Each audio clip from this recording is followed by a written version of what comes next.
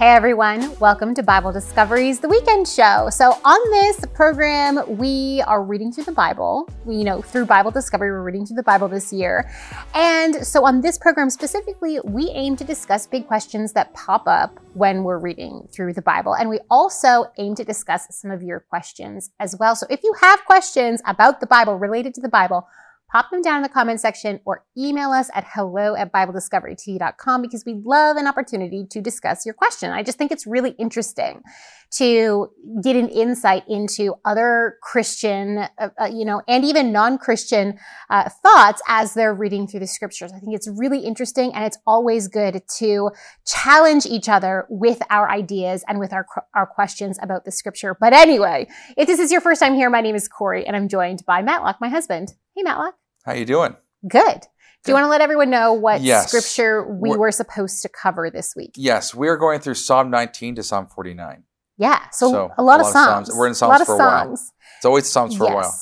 And which means less viewer questions because there's usually not very many questions regarding the Psalms. Yeah, that is true. Right. So over the next couple of weeks, we're going to be incorporating some other topics as well and some other Bible questions as well. So it's going to be a fun time, I think. On today's program, we're focusing mostly on the Psalms. We're going to be discussing a big question about, life application and how to utilize the Psalms in our Christian lives.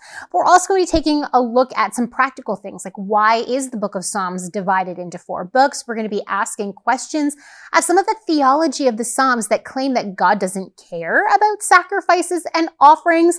We're going to be taking a look at biblical attitudes to unanswered prayer and all of these kinds of things coming up on the show today. Right now. Right now. And I'll launch off. Right now. Right this very second. Right at this very second, the questions are coming. Not to correct you, but to correct you. Oh, please. There's 5 please books in the Psalms, not 4. Oh, that was sorry. a misspoke. I know you misspoke, but I misspoke. Yeah, that was 5. a misspoke, but yeah, you know what I'm saying. I misspoke, claiming you didn't misspeak. I can't. It's all right. Yeah. We're fine. All right, let's do it. First question regarding all of the Psalms. Why are the Psalms divided into 5 books? Right. Okay, so these are collections. I think the simple answer is just to see the book of Psalms as collections of. So the book of Psalms in the time of David, it's not as if David wrote the entire book of Psalms. We know that he didn't. But as time went on in ancient Israel, more songs were added and more songs were collected. For example, in one of the books, the headline in the book, the superscript, is that it was the men of Hezekiah's court who collected these specific Psalms and added them to the official book of Psalms in Jerusalem. And these became canonized. They became part of scripture. So there was a lot of writing that was going on, even going back, we get the impression that Hezekiah's court even had to go back down into the records of ancient Israel and finding some of the Psalms of David that weren't included in the official book of the Psalms and added to it. So yeah, this is just helpful to see as collections from different time periods in Israel's history and perhaps arranged thematically as well, which is an interesting way to take a look at these books. But yeah, that's what I would say. I think it's a good answer. Yeah. I have no answer because I don't know why, but I will say this. Typically, when people divide things up, even though they have like Psalms of praise, you have Psalms of lament, you have Psalms of penitence, a whole bunch of different varieties, Psalms of wisdom. Because you have a variety of different songs, unlike say when everything's clean cut, here's all the wisdom stuff, here's all this. Because they're being read out loud, you might want to have a variety. Can you think about it musically? You have a variety of different notes, a variety of different themes that are built into one book. And if you read them, in order, it creates a pathway of thought or a pathway of meditating on them that you wouldn't have otherwise if you just group them all together, let's say in one thing. So I think that you can create groups thematically that might help. That's one possibility. The other possibility is just chronological. It could just be chronologically, but besides they are thematically arranged. Right. Like they are definitely, when you take a look at the books of Psalms, they are compiled thematically, right. Which makes a lot of sense because when you're thinking to yourself, okay, well, why would Hezekiah feel the need to add to the book of Psalms? Well, when you look at Hezekiah's reign, he's in a very specific time, right, where he's trying to organize He's trying to re-rally Judah and Jerusalem to the true worship of God. And so he's collecting Psalms with a specific theme to lead the people. So there definitely is thematic arrangement when it comes to the book of Psalms. And also Psalm 90, I think, is a Psalm of Moses. Yep. So you can't really have that chronological. Yeah, it's not chronological order. It's not as if, can't really work, because some of the later collection of Psalms still contain Psalms of David, but they contain Psalms written by others later on as well. So yeah. That was, for some reason, that was hard for my mouth to process. That's okay. All right, so I'll move on. I think you pretty much answered it. That's a really quick response. I think that's good because we don't know why for certain, but we do know why people arrange things thematically anyway. So we think that that probably nails it on the head. They had purposes. They were being used in the temple worship, right? That's Makes right. sense. All right, next question I'll ask you. How is it Moses commanded Old Testament sacrifices, for instance, Exodus 29, verse 18, but others, even God, deny them? For instance, Psalm 40, verse 6, Psalm 51, verse 16, Isaiah 1, verses 11 to 15, Jeremiah 6, verse 20, and Hosea 6, verse 6. What is the point of asking for sacrifices if God does not then want to receive them? This is a viewer question from Hannah. Right. Okay, Hannah, I'm just switching to some of those references that you provided. I think the easiest one is probably Psalm 51 as an example of what we're dealing with here. So, Moses did command Old Testament sacrifice. God commanded the Israelites to sacrifice through Moses. It's not as if Moses was originating these words himself. He was acting as an arbiter, a go-between between God and the people. So yes, Moses commanded Old Testament sacrifice at the command of God, which we see all over Exodus, Leviticus, Numbers, and Deuteronomy. It's God speaking through Moses, who was a prophet of God, a very important prophet of God. But so then the question becomes, well, why then can the psalmist say, why can David say things like, sacrifice and offering you do not desire, or I would bring it? So when we get into Psalm 51, the superscript of Psalm 51, it's pretty famous, but it says, for the director of music, a psalm of David, when the prophet Nathan came to him after David had committed adultery with Bathsheba. And it wasn't just adultery that he had committed. He had also committed murder and fraud. Right? So really, really bad things here. So this is a psalm crying out for mercy. It's repentance and mercy from David. Verse 1, have mercy on me, O God, according to your unfailing love. According to your great compassion, blot out my transgressions. Wash away all my iniquity and cleanse me from my sin. And I will jump down, but that just gives you kind of a flavor. He's asking for God's mercy and for forgiveness. He asks for God's Holy Spirit not to be taken away from him, which, remember, he saw what that looked like. Remember with King Saul, David personally saw what it looked like when the Holy Spirit of God was removed from someone, and it didn't look good. So he comes down and he says, you do not delight in sacrifice, or I would bring it. You do not take pleasure in burnt offerings. My sacrifice, O God, is a broken spirit, a broken and contrite heart. You, God, will not despise. So David is talking about that connection between reality and sacrifice as well. So sacrifice was an outward expression of something that needed to happen inwardly. We know that David did sacrifice to God. We see that recorded in Samuel and in the book of Kings. We see David offering sacrifices to God. But what David is tapping into here is that it has to be more than just a physical act. It also has to be one inwardly. And even Moses himself connected this in the end of Deuteronomy. And I will find the scripture reference, but at the end of Deuteronomy, Moses talks about how the circumcision, the physical circumcision of the flesh, needed to be a circumcision of the heart of the person. So not just that your body outwardly was physically changed, but it needed to be that your life inwardly was physically changed for God as well. Because remember, you can offer sacrifice. You can do the right things for the wrong reasons. We can act things out in the physical that don't represent the reality of what's going on internally. And that's what David is tapping in here too. Think about all the times when King Saul offered sacrifices to God.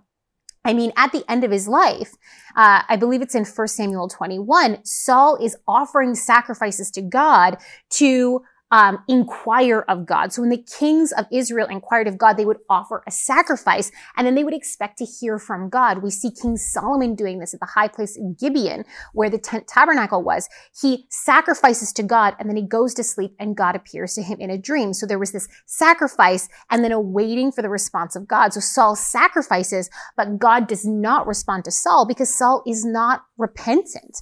He has rejected God, and so God has rejected him, and then Saul ends up going to a medium, right? So it couldn't just be a physical act. It also needed to have an inward reality attached to it. Is there anything you want to add to that? I want to check out the Hosea one and the... Yeah, I got them listed here too if you want me to read them. But essentially, it's just because God wants you to have an inward sacrifice of your heart, it doesn't mean that negates the outward expression of it that God commanded. Right. It was still important. You're right. It was still important. And there's a reason for that, right? You can't, if everything's just inward, you're not actually expressing anything. You know, what is it? James talks about that just being useless. It's like things have to express themselves. You inherently, like when something's a symbol, if the animals, Paul talks about the Old Testament laws being a shadow of things to come. The substance is Christ. Right. So Christ is the ultimate sacrifice. These animals, the Lamb of God, right, are examples or archetypes or they point to the symbols of Christ who's to come. So that's important because you need to have those symbols there, that sacrifice before the ultimate sacrifice is to occur. Yeah. So that's like why have sacrifices. The other thing too is like in principle, we are to be a living sacrifice. So you need to have sacrifices in place to know what that means. What does that look like? So you have do you see what I'm saying?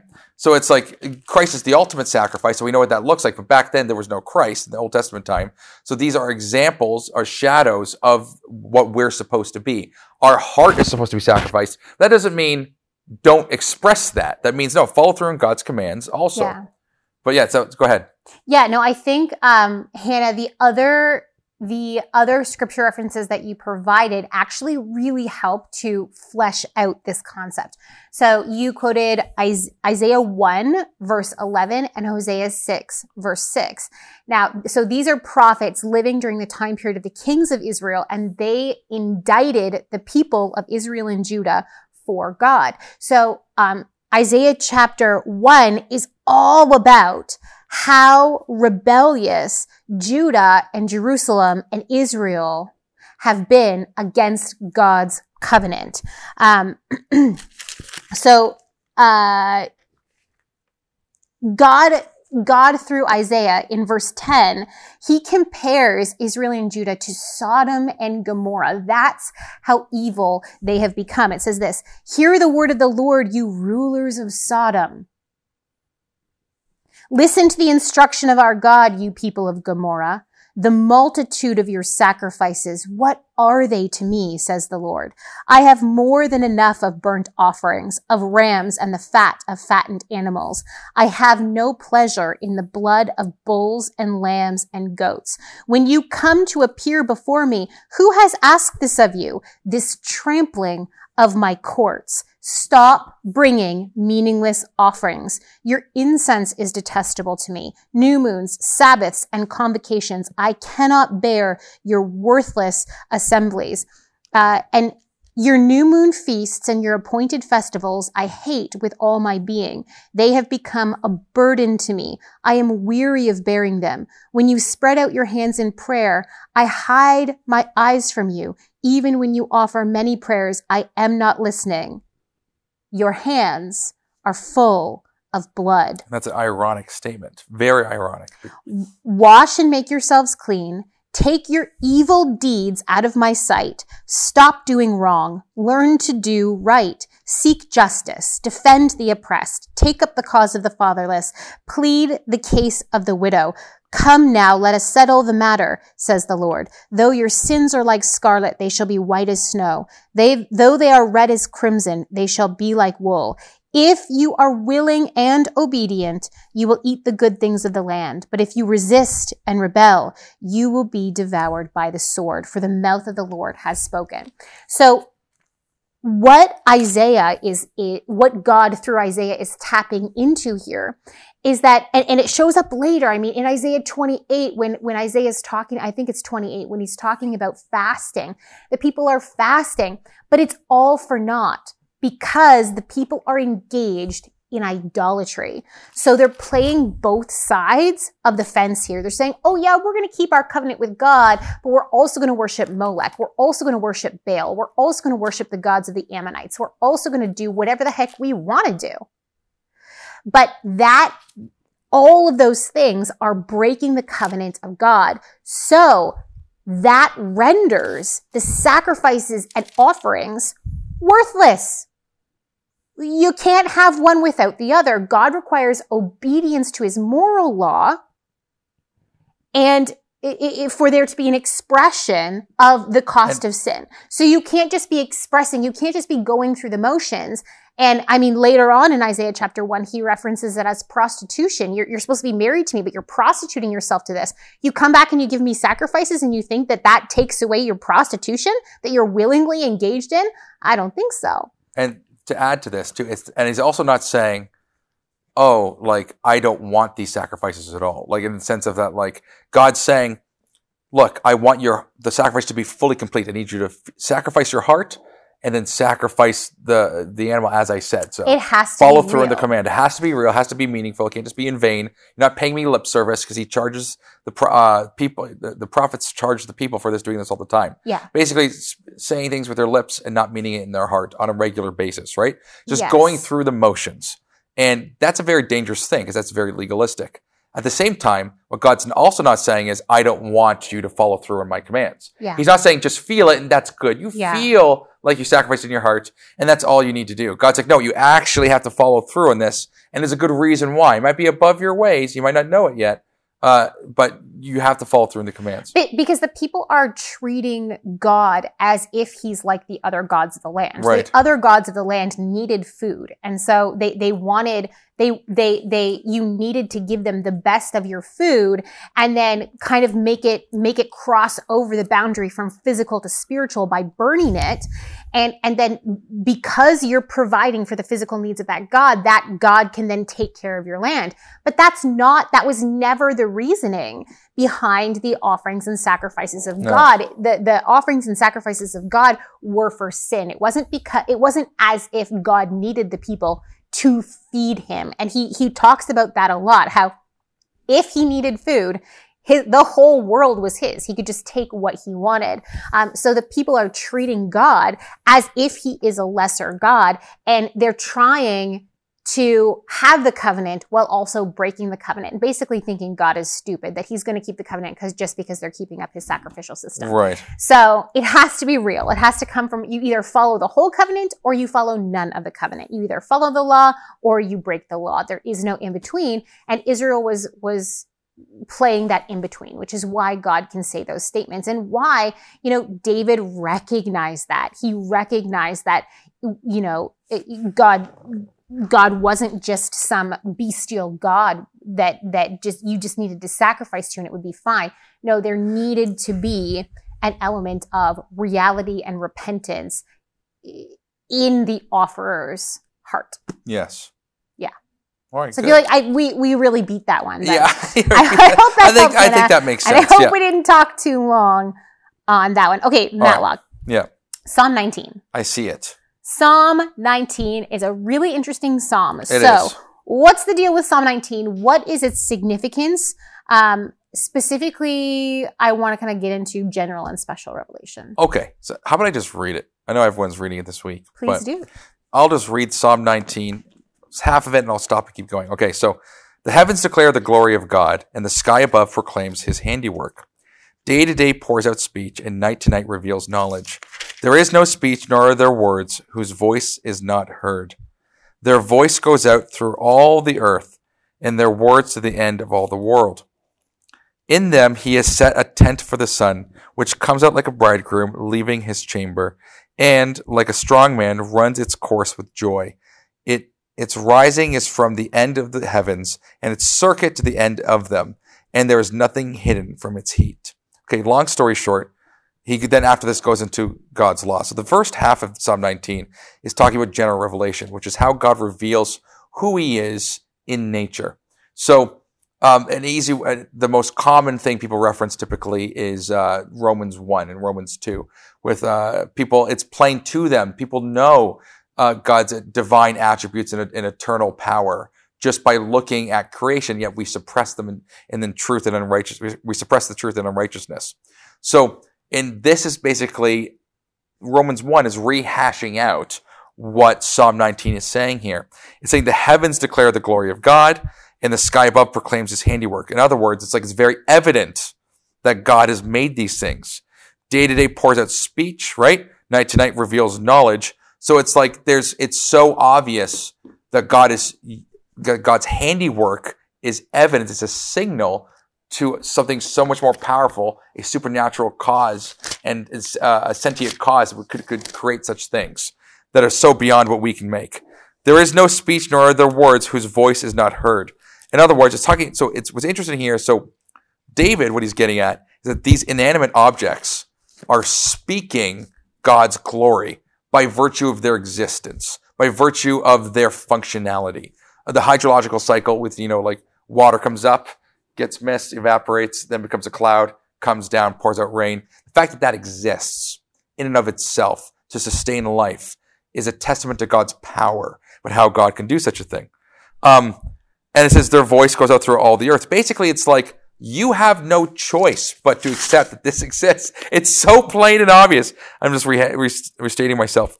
Anyways, and he caps this idea home that it's so plain and obvious when he says, and there's nothing hidden from its heat. That's being the sun. And even the sun in all of its glory goes up and down. It gives us daylight, right? It goes to give us nighttime. And everything is underneath it. And it is impartially, you think about Jesus' justice, that God makes it rain on the just and the unjust. Well, it's same here. There's nothing hidden from the heat. In other words, it's impartial. It's always there. It's consistent. It's sustainable. And you can always use it as a reference point. So all of creation is a reference point to God's majesty, his glory, his power. Anyway, so that's the first half here. And that's really important because that really factors into, I think I said this last week, about the gospel. Anyways, I'll continue reading. So Psalm 19, verse 7. The law of the Lord is perfect, reviving the soul. The testimony of the Lord is sure, making wise the simple. The precepts of the Lord are right, rejoicing the heart. The commandment of the Lord is pure, enlightening the eyes. The fear of the Lord is clean, enduring forever. The rules of the Lord are true and the righteous altogether. More to be desired are they than gold, even much fine gold, sweeter also than honey, and drippings of the honeycomb.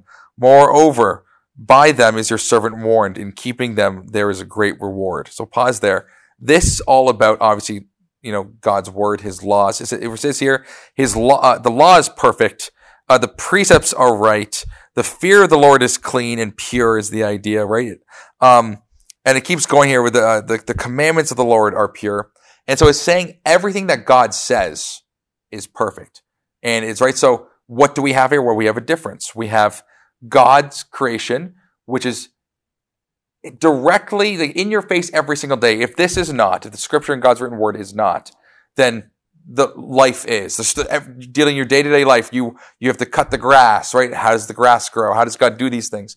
All these different things. That is part of the awe and wonder of reality that points to God. And also, too, we have his direct, explicit revelation, which is his actual voice corroborating what he's done in nature. So you're not left alone here with general revelation is just creation. Special revelation is this part where it deals with his actual explicit words. So one, you could say that creation is implicit. It's in creation, but it does not say verbally. Obviously, it does to how we are intuitively. We know that God exists. But it's not saying, God's not writing, I am God and I did these things in creation itself. Okay. If someone wants to be nitpicky about it. But special revelation is corroborating everything you see in creation. In other words, God is explicitly saying, no, I work through people too. It's not just, you are my creation, I work through you as well. So it's one-to-one. The two adamantly, directly express God's sovereignty over the world. And what creation doesn't say, like, so for instance, general revelation might be like God's omnipotence. He's all powerful. He's all knowing. You can gather these different things. He's all good, right? He created everything to be good.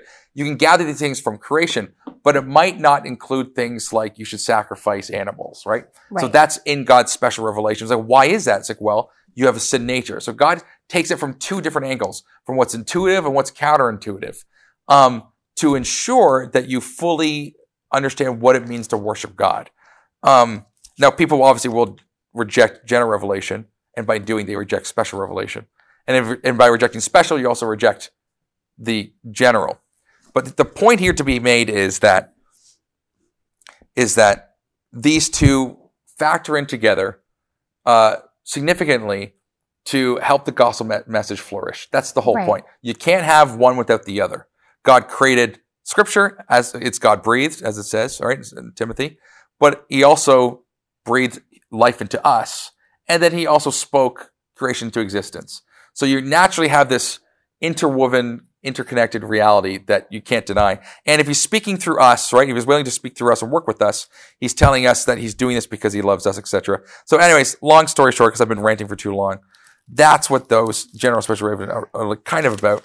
It's in more detail, but I've ranted for too long. No, that's okay. It was really good. I want to add, though, because if we're looking at Psalm 19, as I've gotten older and had a little bit more experience as a human, as a person and as a Christian, I've come to really appreciate the end of Psalm 19 because it's, okay, you know, the Apostle Paul does this in the New Testament when he gives us lists of what like the sins of the flesh look like. And he starts out with ones that we all agree with, like murder and, like really bad things. He lines up really bad things. So he starts to list and you're like, yeah, that's wrong. Yeah, for sure. They deserve judgment. And then it's like liars, gossips. And you're like, oh, so you go from like, yeah, to then sins that pretty much everyone is guilty of. And it hurts a little bit. And Psalm 19 also does this. And I've come to appreciate this as I've gotten older because it gives us this general revelation where we can know God and the nature of God through the world. And then it goes on with that special revelation like you're talking about with the word of God. And it talks about, the law of God is perfect, refreshing the soul. So we're reading this and we're like, well, we have the completed word of God. We have the scriptures today. So yeah, we can be rested. Our souls can be refreshed. And as it goes on, we can be wise. We can have joy. We can be righteous. We can be seeing instead of blind. We can fear the Lord properly. We can have this sweetness of the word of God. We can have all these things. Amazing. We should be perfect Christ followers, right? We should have all the right ideas about the Bible. And then it hits in verse 12. But who can discern their own errors? Forgive my hidden faults. Keep your servant also from willful sins. May they not rule over me. Then I will be blameless, innocent of great transgression.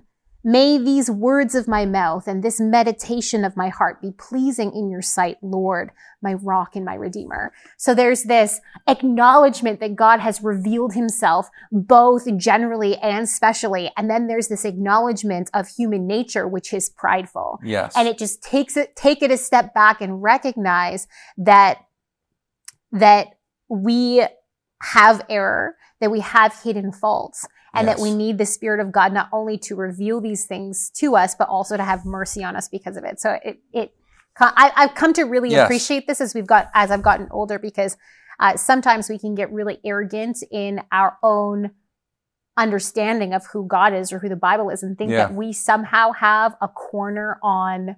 Like we are standing on the only correct understanding of all the different theologies of God, because we are the only ones who are correctly discerning the word of God. And there is an inherent danger in that. So I love David for this. I love that the Holy Spirit spoke this through him. But who can discern their own errors?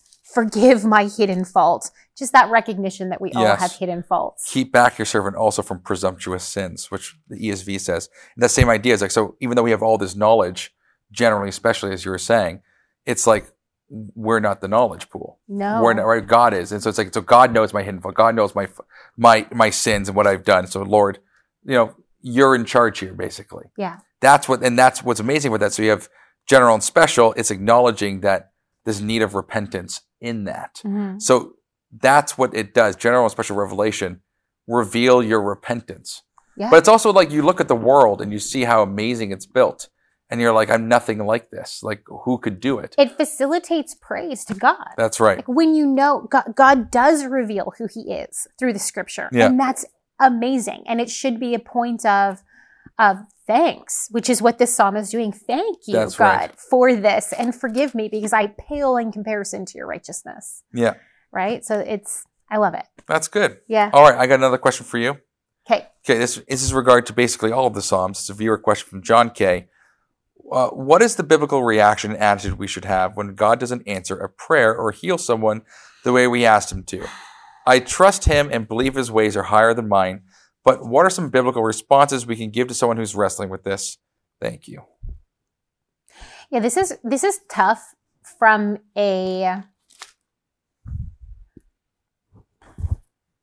when someone is going through something.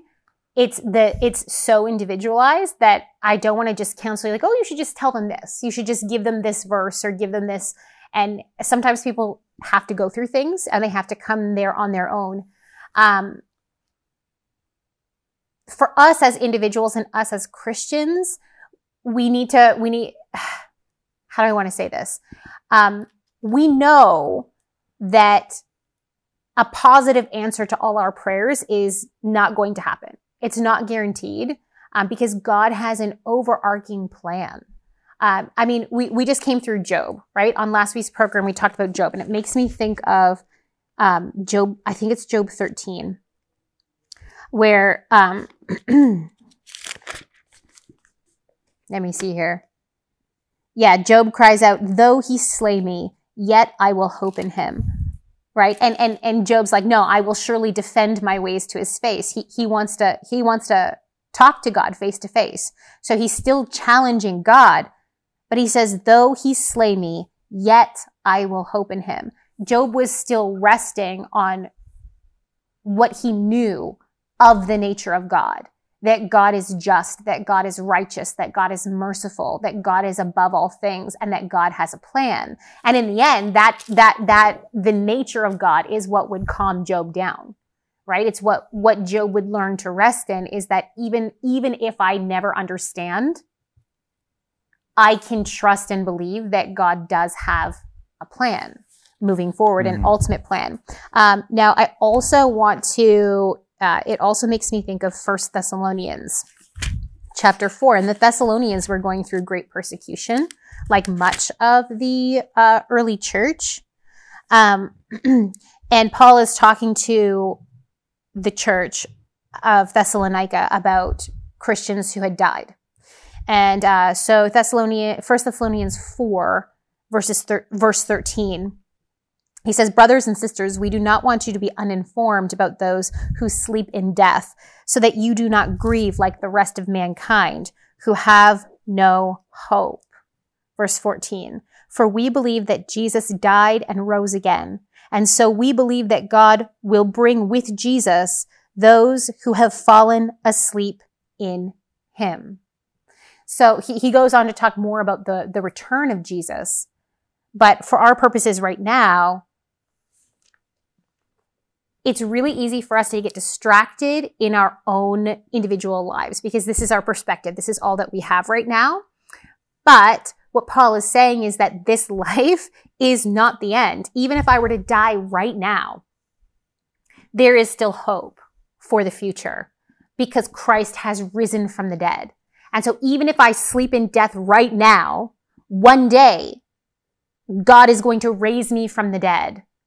And I will be with him forever. He's going to create the new heavens and the new earth. So though we suffer now and though we struggle now, there is an ultimate plan, right? And then also it makes me think of Hebrews 6.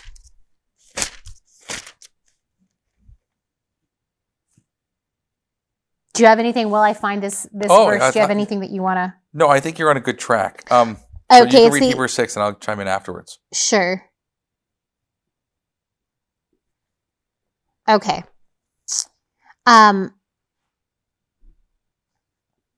So the author of Hebrews is talking about a lot of things, but he's talking about God's promises to Abraham and then through us. And verses 18 and 19 and 20 says this: God did this by two unchangeable things in which it is impossible for God to lie. We who have fled to take hold of the hope set before us may be greatly encouraged. We have this hope as an anchor for the soul, firm and secure. It enters the inner sanctuary behind the curtain, where our forerunner Jesus has entered on our behalf. He has become a high priest forever in the order of Melchizedek. So this idea that God has given us hope as an anchor for our soul. So what does an anchor do? If you've ever been out on a boat and you toss the anchor over, it stops you from drifting way far away. So you may experience rough waters. You may experience things that you don't want to experience. But at the end of the day, that hope is holding you down. You're not going to float away. You're not going to go off into the ocean and get lost. You have hope as an anchor for your soul. And that hope is in the work of Jesus Christ. Right. So I would say ultimately, the only way, the productive way that I have found to deal with great disappointment when it comes to unanswered prayer and suffering in our life is to deepen our understanding of what it means to be a Christ follower. That we're in this world, like Christ said to his disciples, in this world, we're going to have trouble. We're going to. But what is the end game? You know, our suffering can produce character and perseverance and hope. That's in the New Testament as well.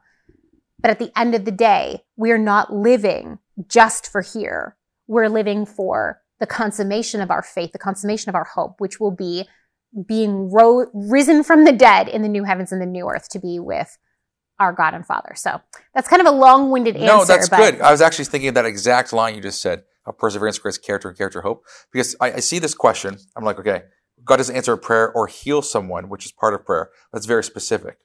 But through that process of suffering, God's developing our character. Mm-hmm. And that goes for anybody. It's not just a matter of someone. We're all appointed once to live and then to die. Yeah. So we're going to have moments of suffering. And God is saying, this suffering's not for nothing. Yeah. I'm actually using this suffering to refine you into a pearl, basically, for my glory. And there's something behind that that's so important. Because God wants his goodness and to come through you.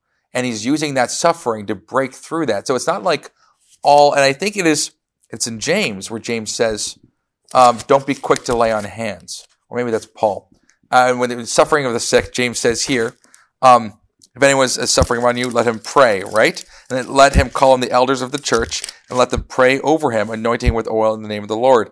And then the prayer of the faith will save the one who is sick, and the Lord will raise him up on the last day. And that concept there that James is saying is that it's the ultimate healing is for the final day of the Lord when you'll be raised up. It's not for the immediate healing of your physical body. So it's not saying that you're not praying for those things, but what's the ultimate purpose behind the healing? Mm-hmm. It's to save your soul, right? What's so good? What's so great if I get the whole world and lose my soul? Clearly, it's like, okay, it's about the resurrection of the body. Now, that's not to say physical healing should not be prayed for. Mm-hmm. But it means that there's character being developed through you. That's about Job's steadfast love, patience and endurance through his trial of suffering, as we just went through, right? Mm. So it's that perseverance produced character, that character hope that we're talking about. And that hope is what's, Paul calls the three big: faith, hope, and love. Above all these is love. But the idea here is that hope is what you're grasping on, and that hope is true. It's truth itself. It's goodness itself. So I think that when we look at these things about not answering prayer, it comes down to our character that's being developed, as you were saying, but like rejoice in our suffering. There, Paul talks about constantly about rejoicing in your suffering because it's you're participating with Christ, right? And that's a difficult thing. It's worth pondering about when you're not suffering, so that when times come, you can handle those times more. But I think that what's important here, as you were saying, deepening your relationship with God and following God. What does it truly mean to follow God? That's the key here, because that's what God's putting you through. You're going through this for a reason. It's not for nothing. Mm-hmm. And, you take out the healing part, which is clearly taking up the greatest arm of our conversation. Why doesn't God just answer prayer? Well, God's not a cosmic vending machine. You're not just be like, oh, I pray this, boom, and it's not just going to come out exactly how you want. The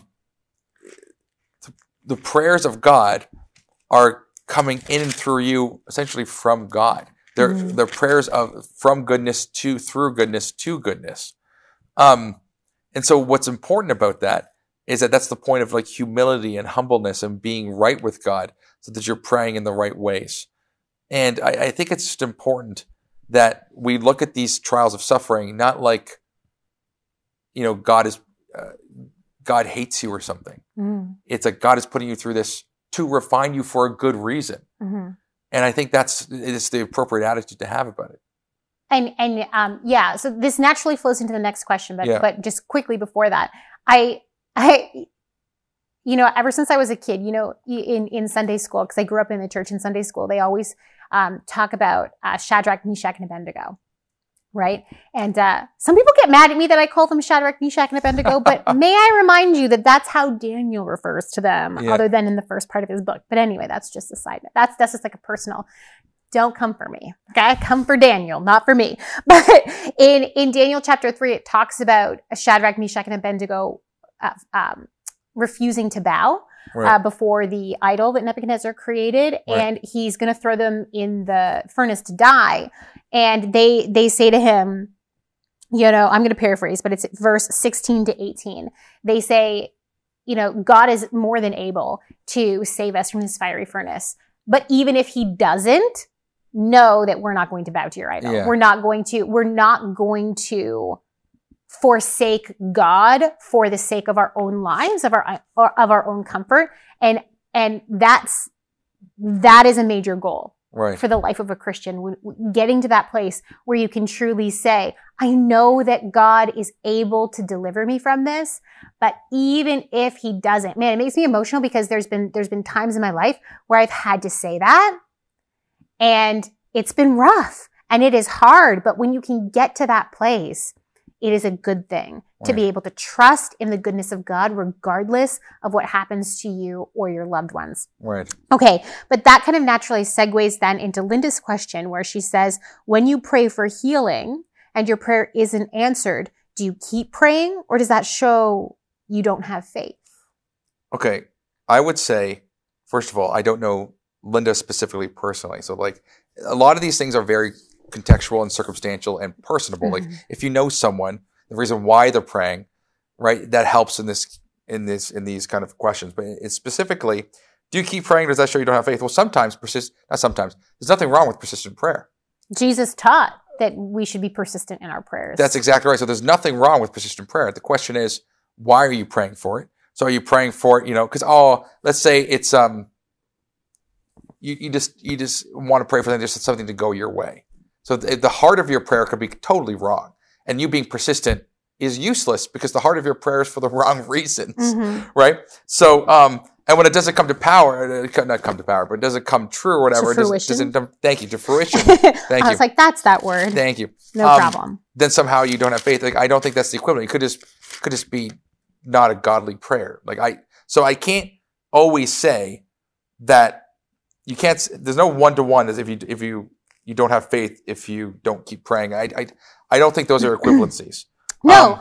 Well, and in fact, in Luke 18, when Jesus is teaching about praying persistently, and he does the parable of the persistent widow, listen to this, Luke 18, verses 6 to 8.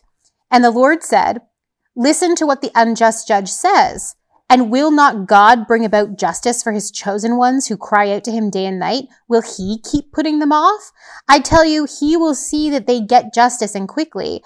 However, when the Son of Man comes, will he find faith on the earth? So Jesus equates persistent prayer to faith in God's goodness. Right. Not the opposite. So I think a lot of, in some circles, they teach that you pray a prayer and then you don't pray it again because you have to have faith that it's already done. I never heard of that, but that's interesting. Yeah. You pray for healing and then you just believe that God is doing it and it's done. And in that way, it kind of strong arms God into actually doing it. That's not what it's taught, but that's essentially what's happening, right? Right. Pray for healing and then just believe and God will give it to you. But that's a perversion of the teaching of Christ. When Christ does say, you know, he heals based on the belief of people in the goodness of God, but that doesn't mean that you have to force yourself to believe that God has already done something that he may or may not have done. And I think that it's pretty powerful here that in Luke 18, check me on this, read it for yourself. When Jesus is advocating for persistently praying for God's deliverance, he equates praying persistently with faith. Because you believe in the goodness of God to hear you and answer you. Also, when it comes to healing, just in case that's the context that you're coming from, Linda, a lot of times in those circles as well, it's believed that it is always God's will to physically heal, right? There are tons of biblical examples to show that that's just not the case. That Christians do get sick. Christians sometimes die of illness.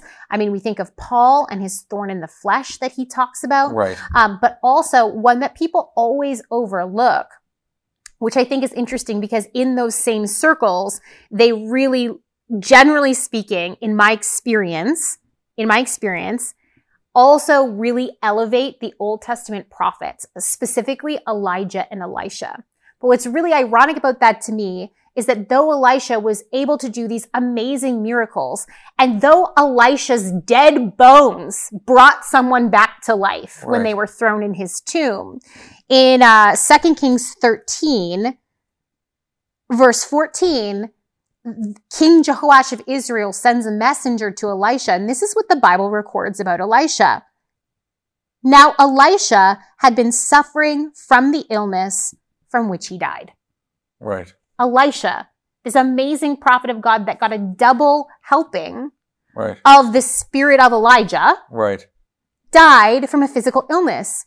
God could easily have healed him from that, and yet he chose not to. Yeah. So we need to think carefully and biblically about what it means to have faith in God, what it means to believe in God, and what God has promised to us in terms of physical healing. And it's pretty obvious from the Bible that he does not always physically deliver right now. Right. He will always. We will be healed in the new heavens and the new earth. He's going to wipe every tear from our eyes. But yeah. Yeah, I think you're spot on. And I don't see a problem, again, with you just keep praying. It really depends on the heart of where you're coming from, what it boils down to in these. And if I assume and say it's for the right reasons, of course, because it builds character, it builds heart. Like I've heard of some pastors kind of like mock the idea of like, you know, like, oh, the grandmother praying on her hands and knees, and there's like what's it called, like markings like on the ground, like she's worn away in the ground from praying on her knees. And I'm like, I've never heard that mocked before. Oh, I'm like, man, that's terrible. I know. And I'm like, you're mocking this? Like, that's a wonderful thing. Mm-hmm. Persistence is key. Yeah, right, exactly. Because they're mocking it because it's useless because God's got it all under control.